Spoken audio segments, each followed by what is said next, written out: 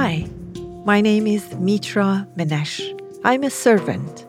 I serve through teaching, coaching, consulting, or any other way that I can find to share what I know with those who want to know. And this Lights On podcast is one of those ways. It was created with consciousness and mindful living in heart. So join us as we travel through many roads of learning and transformation together. And if you enjoy our podcast, please give us feedback by rating us 5-star and share us with others if you think they may benefit from it. On behalf of my team, I thank you for your presence.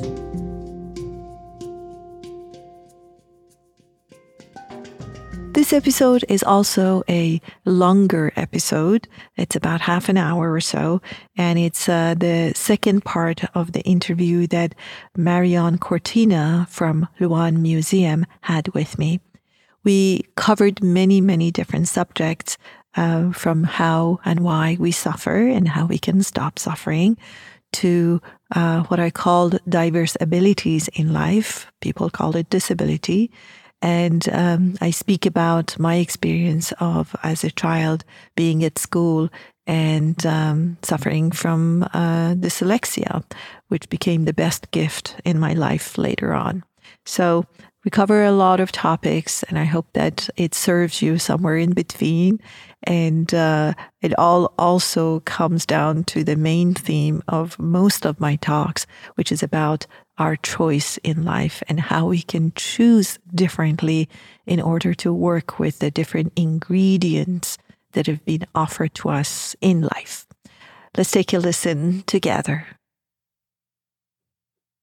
One of the definitions of suffering that I like, because I think it's pretty simple and easy to explain, is that sometimes suffering comes when we have when there's a difference between our expectation and our realities, right? When we want something, for example, that we don't have, no? For example, or we imagine that our lives should be something different, this expectation and our reality is completely different. What can you say about that? Because some people have said, like many questions that we have over in Luan is like, okay, so then it means that I need to not have expectations and I need to have a different reality. And then some other people say like, okay, so then how do you change your reality? And there's kind of like a lot of debate between, how to make this difference between expectation and reality less. Yes. Expectation is a very interesting word. So when we plan and be expected, that means we're giving no opportunity to it happen any different way, right? I say, I expect you to show up at this time. And if you come 2 minutes late, I just be very disappointed, right? It would ruin my day. So in the world of a deeper energetic world, the idea is that we show enough passion, enough desire, enough energy in life that we want and have preferences and passionate and desired outcomes. But once we clarify that, once I identify that, then it's the moment of letting go of that, which is very oxymoronic about what other worlds say. They say, no, go for it, go for it. But then we get to a place of efforting. I call it efforting, such a word doesn't exist probably. But it's like when I just can't let go of, I become obsessed with it. And that's where our suffering starts. So the question is this is the happy medium that I have found that works, that it's a combination of the West and the East, that you have enough clarity, enough presence to know what you want, and really imagine yourself, use your imagination to see yourself doing, and more importantly, feeling it when that arrives. But also be fluid enough and be flexible enough for something even better to happen. Because when we want something, we want it with our mind. What is available to us is far more than that. There's a beautiful story that I recall that this woman had it's a metaphorical story, that this woman had a really great relationship with God and asked God to promise that whenever she wants love in her life, that God will help her to have that love. So lo and behold, years go by and she meets this person, let's call him Adam, and they have a great time. They really love each other. They enjoy each other company. But something happens and Adam decides to leave. So Adam leaves the relationship.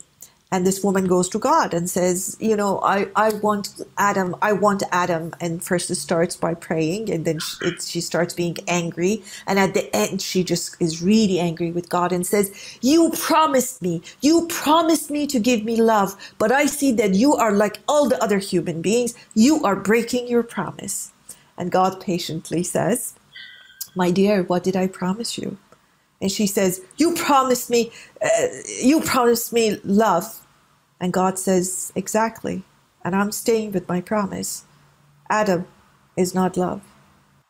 I'm going to bring you love if you want it, but Adam is not love. So her limitation was that love that she's seeking only exists in Adam. And life was offering her something far more than Adam. Probably far more compassion, understanding, connection, but she was focused on Adam. And in a way, we do that when we become obsessed and expect, the word you use, and expect Adams in our life. And here they are, far more Adam, waiting for us to connect and interact, but we are focused on Adams of our life. My invitation is to really get clear about what you want.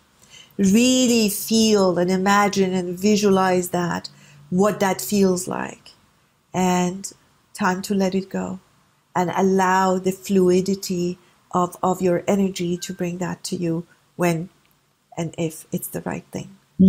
Totally. And you mentioned something very interesting about feeling it what you already what you want. It's a kind of like feeling already having it, right? Because sometimes when we want something, it's kind of like sometimes we come from a place of lack, kind of like, no, I want that because I don't have it. Yes. And that place of lack eventually, obviously, is not going to bring anything, because then we tend to grasp it. We tend not to obsess, but kind of like, close the vision on that specific thing. Like your example of just looking at Adam and not looking about all the other multi-potential opportunities that are around Adam, right? There are plenty and they're infinite, but we tend to kind of like, close it down to Adams around the world. Yes. Absolutely. And you said something very interesting. You said we will not get it. I'm saying we may get it, but not get the experience that we wanted, because this is a very interesting, delicate point. We want what we want. We chase what we chase, because really the ultimate outcome is a state of feeling that we're really wanting. So I say, if I have this car, I feel, young people say, I feel so hot. If I drive this, okay, if I wear this clothes, if I go to this place, and we may have the experience, but we may not feel the feeling we were chasing. It is that feeling that we were wanting. I want to be there because I want to feel good. So I may end up going there, but not feeling good about it. So the example is of a person that has a lot of financial resources, right? But doesn't feel rich. So they have what they wanted, but they maybe sacrificed the feeling that they were really wanting, which is the ultimate prize of everything we seek and everything we desire. I want this because I want to experience that, right? Even in service. I want to do this interview because I think I can help people. It doesn't even need to be something selfish, but I want to be of service, right? I want to share my teachings, correct? But if I'm too attached to that, I will get the class, I will get the interview, but I won't serve people because I'm too attached to that. And I'm too obsessed with how it should be. But when I flow with the moment, when I go, I always close my eyes before any public event, be it teaching or speaking. I just came back from a conference, and if I don't have a place, I go to the bathroom and sit there and I say, may I say what you want me to say? May I do what you want me to do? And may I be of service to everybody? Mm-hmm. And by you, I mean universe. I don't have any particular name for it. Yeah. Universal consciousness. Mm-hmm. And it's amazing how that changes everything. All of the sudden, that talking about public speaking, that rushed sense of I should do this and I should do this. And sometimes I go and honestly, all those things that I've prepared, they don't even come up. Mm-hmm. But I do serve people. I attend to their needs at hand. Mm-hmm. But when I go with my ego, I just give them a bunch of words, blah, blah, blah, blah, blah, and I come out and I feel like, oh, it didn't feel satisfying. Yeah, it's kind of like it wasn't coming out of service, right? Exactly. And just pinpointing a little bit what you said about, a rich person, no? I read a quote about the rich person is not the one that has more, but the one that needs less. Absolutely. And I love that because we're constantly focusing on kind of like these achievements, no? What else can you get? What else can you do? Where else can you, thrive and strive and have, this kind of like knowledge of yourself? We're constantly seeking through that achievement. And sometimes it's like, what about needing less? Yes. What about just, focusing in like really easy things, such as your breathing, such as your presence, that we have it there every second of our lives. And we're constantly chasing all of these huge things outside of our lives when we have sometimes what's most important right in front of our nose. Yes, exactly. What a great point. Exactly. And really finding and discovering the amazing worlds that exist in small things also. And I'm by no means, believe me, I'm in Beverly Hills, California, so by no means I'm saying don't be successful and don't do these things. But what I'm saying is there's also value in so many other things that we seem to ignore in these moments, as you said, in nature, in connection with each other, in just beauty of all these things that are available to us. I remember every time I was sort of in a suffering mode and I would talk to one of my teachers, he was a senior Buddhist monk, and he used to ask me, I was always thinking like, what do I need to get? And he was saying, what do you need to let go? And I'm thinking, no, I need more things, not less things. And he would say, let's try less things and see, what do you need to let go? And that question was always puzzling to me until I actually started exercising it. And I realized, oh my God, my suffering is because my basket is too full. It's not because it's empty, because I'm not seeing the fullness of my life, of the connections, of the beautiful interconnections that I have with people, with nature, with things. And I'm not valuing that. And I say, no, I want more. And that sense of like, how do I really connect with things that I have in a different way? It comes in the moment of gratitude practice. When I say, find something, I usually tell my students, find something first thing in the morning, especially because the rational mind is waking up and it wants to tell you what's wrong with your world. Just before that happens, you wake up and you think, oh, what can I be grateful for? What is right in my world? And they always look for something big. And you say, well, nothing important is happening today. I say, well, do you have a pillow? They say, yeah. I say, well, start there. What a wonderful pillow. I just move my head on my pillow. I say, well, I have such a nice pillow. And my sheets, I love the feel of my sheets. I'm breathing. I suppose at my age, I'm very, very grateful for that. So, my hands, they're moving. Look at this. I mean, look at this magic. Billions, trillions of cells need to work in absolute harmony for me to be able to do this. Like, isn't that a magical thing to pay attention to and acknowledge and be grateful for? Of course. It's kind of like turning the ordinary into the extraordinary. right? Absolutely. Purpose of mindfulness. Yes. Purpose of mindfulness. And Thich Nhat Hanh passed away recently, and his famous experience, like not just now, 40 years ago, was, can you enjoy and be present when you're washing your dishes? And people in the Western world said, what are you talking about? What, you washing your dishes? The worst activity of the day.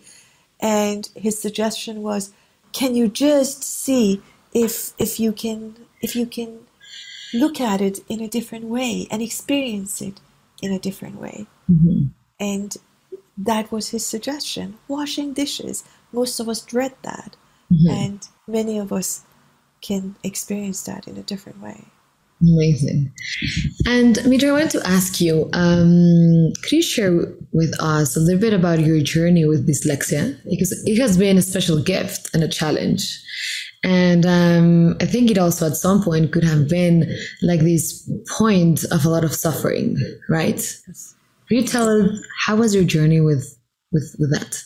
Yes. You see, the good thing, and maybe not so good thing, about dyslexia for me was that nobody really had recognized that at that time. It wasn't a thing. I'm sure scientists knew about it, but like average people like me and my family didn't know. And I didn't realize that there was something called dyslexia. What I did realize was that I wouldn't understand things the way everybody else understood, especially when I went to school. I was fine understanding and interpreting things on my own, but God forbid if the teacher gave instructions. Oh my God, I would be begging my friends, what are we doing? What are we doing? I would be completely lost because I couldn't follow instructions. Was there suffering? It was. But there was also this amazing gift of me not counting on things the way they were presented. I mean, you become so creative. I didn't even know I was being that, to be honest with you. It's not like I sat there and said, let me be creative about this. I just realized I don't understand what they're saying. I really didn't understand what my teacher was saying. Then, I mean, let me age myself. I'm 64 years old. Imagine almost 50 something years ago. I started taking notes, which I remember my teachers would object to. And they said, what are you doing? I said, like, I'm just writing what you just said. And they would come and check and we say, okay, that was fine. And I would make sense of, and my notes were very different than what they were saying. So what it did was this. I started not relying on the outside world to let me understand things or help me understand things. And that's a beautiful, independent, emotionally independent kind of experience that I realized I can only count on me. I can only count on me and what I do with the information. I was also lucky that I was the youngest of the family and my family was very academic. So there was this expectation to do well. And I didn't know any other way. Everybody did well. My mother was a teacher. My brother was very good. My sister was very good at school. So I thought I had to be good. So I found ways to be as good as I could be. And then what is funny is this so-called curse and disability, as they call it. I call it diverse ability because we all have diverse abilities. This diverse ability is the reason that I became a better teacher, because if I can understand it in a simple way, believe me, anybody in the room will understand it. So there was suffering. It was hidden suffering. But there was also the opportunity. Again, are you paying attention to the problem or are you paying attention to the solution? And I think in my naivete as a child, I had to pay attention to the solution because I just had to show up. And did you ever kind of like felt dumb? Because I think with dyslexia, as with other diverse abilities, as you call them, that I love that term, we tend to kind of like to label ourselves. And that's really dangerous because when we're young, we tend to kind of like identify our place in the world and identify or put certain characteristics to our identity, right? Because we're exploring who we are, we're exploring our place in the family, and we're exploring our place in our classroom, and we're exploring a lot, you know, like who we are and our sense of identity. Yes. And sometimes with dyslexia or with anxiety disorders or with any other kind of, you know, disorders or with dysfunctional families or, you know, the list is, you know, ongoing. A lot of this. Exactly. All of that. We tend to label ourselves and label ourselves as dumb, or label ourselves as bad, or label ourselves as, not talented enough or whatever. Did you experience that? I did. I knew that there was something not like everybody else, but there was also something deeper that really helped me. It's funny. I keep going to the solution, but I realized that everybody gets it and I don't get it. I realized that everybody's way, like I remember in math class, like everybody's way was identical. And my teacher would say, how did you get to this answer? And I would say, I don't know. That's how I would, because my pattern of logic of arriving at that was very different than what they were teaching or everybody was following. I felt different more than dumb. And that really helped me because, oh boy, did it help me. I didn't know I would have to leave my country. I wouldn't know I would live on 4 continents. I wouldn't know that I would, change my residence 30-something times in my life so far. And that being different, but not feeling dumb, was really different for me. And it made the experience much better and more positive for me. I was more in my little head thinking I'm different, and I was okay with being different. And I think that's where my relationship with, again, whatever you want to call it, God, universe, I'm not fussy about the name, it really developed. As a child, I would actually speak to and connect to that being that was beyond me because I feel I needed help. And the help wasn't coming from people around me. And people would just say, just focus. It's like, it wasn't focus that was my problem. I was focusing. It was the fact that even with focus, I wouldn't understand things the way they were presenting to me. So to answer your question, I think I saw myself more as different than dumb and stupid, which is very, very helpful. I don't know why and how, but I think I figured out that I was listening to my friends and I was thinking, I don't think that way. I do not have that experience. And it was very alone. I was lonely. Nobody would know about mine. No wonder I started talking to God. But it was also feeling that, okay, I can do it, but I can do it in a different way. And that's the whole idea of working with anybody that is different in any ways, be it physical, be it sexual orientation, be it in expression. We just are different, and that's beautiful. Look at nature. If we were the same, we would be just so, as you called it, boring. Yeah. Totally. That was my experience. And I think you also had the opportunity to choose, and you chose, instead of choosing being different in a weird kind of like marginal way, right? Yes. You had the opportunity to choose being different in a unique way. Yes. It's very different being kind of like unique, or in this kind of like weirdness marginal, right? That some people, they might feel different, and it's kind of like not different in that unique sense. Yes. Right? They kind of like turn it around, which I love it. I love your point. You're right on that, because in going back to my survival mode theory, in survival, we want to be like everybody else because we're afraid of our uniqueness. And when we step out of that mode of survival, we actually celebrate our uniqueness. I look at you and I say, that's great. I love the way you do this. And I love the way I do this. And more importantly, if there is something that I love about the way you do it, that inspires me, that doesn't frighten me. Exactly. You see, it's just like about where are you standing?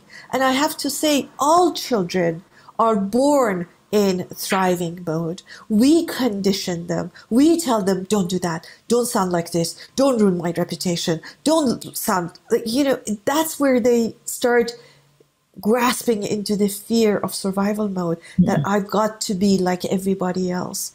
And if you look at the world, go to any airport, it looks like you could be anywhere. There is no uniqueness. There is no my style. There's no my way. There's no my colors. It's all homogeneous, which is, to me, death of creation. Of course. And I don't dare to be me. And how did you discover your gifts and your talents? I think well, if you can call them talents and gifts through talents, I don't know. They discovered me. They really discovered me. They come to you. When you are open, it's amazing. You know, I started painting. I mean, the painting behind me is one of my work. I started painting because I loved just working with colors, because I just loved colors. And never been to school, never been trained. Sorry, with all due respect to trained artists, I don't want to minimize that. But one day I started painting, and it goes home for me.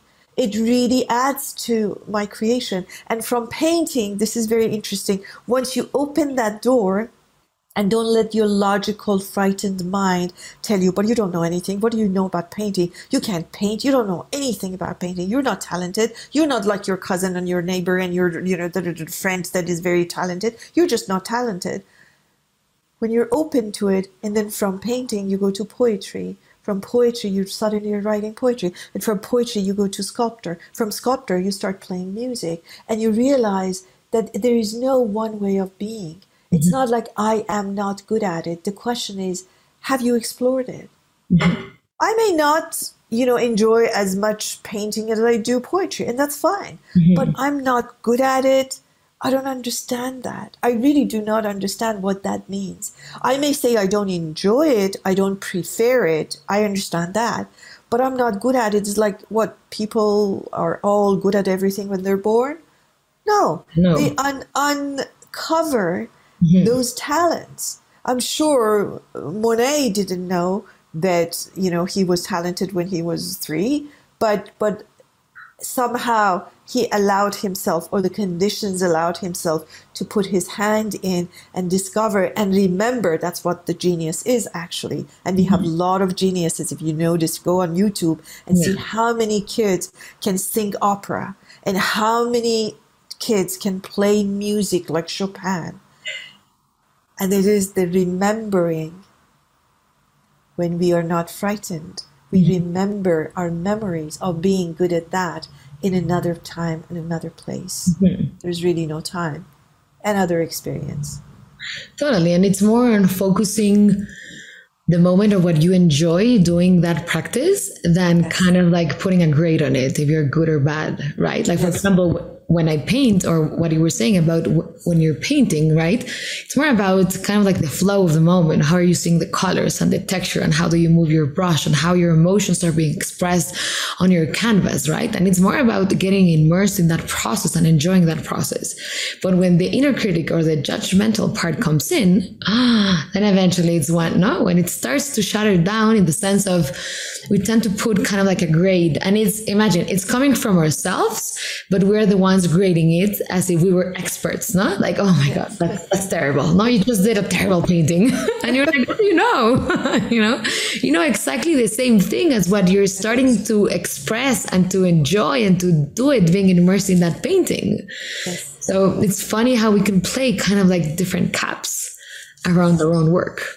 Yes, that's so true. And there are really 3 different frightened mode of characters that show up in a very general sense. One is the judge and over judger and negative judger. I'm not talking about, the one that discerns and makes decisions, but the one that is like always has a comment like, you're not good enough, you're not tall enough, you're not beautiful enough, you're not young enough, you're not talented enough, you're never enough. That's one of the voices. And the other voice is the voice of, oh, poor me, my victim. My victim voice is like, I've just never been good. I'm just not one of the lucky ones. I'm not one like, somebody else. And it's like a poor me. And all of these are like the voices of frightened fearland voices. And the other one is like, I have to save everybody. I've got to do more in order to convince people how good I am. Yes. Let me come and do your life. Let me just cook for you. Let me just take care of your kids. Let me do something to convince you how good I am. I become the savior and really rejecter of myself and savior of others. So these are the main voices that show that we are actually stuck in the survival mode. But when we step out of that, and it's just the moment of decision, the moment we do that, then we free the talented, the poet, the writer, at the very least, the happy me. At the very least, I may not be into any of those things, and I'm not saying everybody should be, but I'm saying that when you free yourself from that fearland, survivor mode, and constant comments, and you go to the bit of a pause, bit of a silence, bit of compassion, then you see there's a whole world that I've never touched before, and why not? Totally. And something that I think it's important mentioning, just seconding what you just said, is that sometimes we tend to put our value in ourselves with an activity instead of something of being. And something that I've seen that has been happening a lot in these unusual times is putting our self-worth or our value with productivity. Yes. So if there's a time that we're not productive, or there's a time when, I don't know, we didn't have a win, or if there's a time where, I don't know, we didn't do what we expected to do, eventually a lot of pain comes. Why are we putting our identity with an action? Because our identity is no actions, no judgment. It just is. But we tend to put that our identity is good or bad depending on different actions around us. That's exactly true. And that is exactly why we do it. Because you said the pain comes. And to avoid pain, I want to fill up all the spaces between my activities. Because by doing, I'm avoiding being. Mm-hmm. And the ideal for a balanced life is a doing, being. And allowing that pause to give us the opportunity to access the unborn thoughts and ideas and projects and connections. So it is in that pause, in not doing, that not doing is the mother of all doing. Yeah. But when we don't give ourselves that pleasure of that pause, then we will be doing for no particular reason. We're just busying ourselves instead of really taking advantage and enjoying ourselves in these moments of doing. So. Totally. And an analogy that I love is that life is more or less like music, right? We need, as much as we need the notes, we need the pauses, right? Yes. If music would all the time be notes, you know, yes. It would be terrible to hear all the time, you know, I mean, like, shut, you know, it wouldn't be that harmonious melody, right? Yes. When we add the pauses with the right notes, then eventually we're able to create something so beautiful, so mesmerizing that eventually connects with our truest essence. When we're, you know, listening to a piece of music or something that we love, or we are in a concert with our favorite music, it goes really deep. And it's that balance between notes and pauses. And it seems that in our everyday life, everything is about notes, and we tend to feel bad when we take pauses. And it's completely... What a great analogy. I love that story. That's true. Music without, and I love classical music, music without pauses is just a boring and very intrusive series of sounds. That's so true. It would be annoying. Right? It would be, yes. And probably not, we can't even call it music, pleasant music. So... yeah, and on that note, I need to pause. Yes, I just wanted to close with a few questions for you there, just to answer in one or a few words, just like something fast that comes right to your mind, okay? What is art for you? Art for me is creation, that which has not been before. Your favorite author? Jalil Gibran. An advice that changed your life? Say it again. An advice that changed your life? You have a choice. The best quality in humans? Kindness. A book that you recommend? Actually, the book, I got shivers. All books of Thich Nhat Hanh, they're so simple and so deep. I second that. What feeds your soul? Connection and meditation. The most pressing issue for humanity? Oh, wow, getting out of survival mode. If humans can agree on this, you will be very happy. We are far more powerful and intelligent than what we think we are, and we need to go beyond our limitations. And what would you like to scream to the whole world? Love is the answer. And the last one, what is it that you have lived that no one could miss experiencing it? What experience? I do crazy things, bungee jumping and parasailing, and I just love the fact that I can let go of fear of being in control. That's what you're doing. I do it in the safe place, but those are my experiences. And going to a hot balloon experience at 4 a.m. in the middle of Turkey was something that I would never, ever forget. In Cappadocia? In Cappadocia, yes. Nice. Wonderful. Beautiful. Thank you so much, Mitra. Thank you so much for sharing your knowledge, your magic, your experience, your love, your wisdom. Thank you for sharing it with us in the Luan community. And it was a pleasure to have you here again in Luan. Thank you for creating the opportunity for people to come and share that. And I really, really commend what you're doing. May your success grow and grow. Likewise. Thank you so much, Mitra, from the bottom of our heart. Thank you. Bye-bye.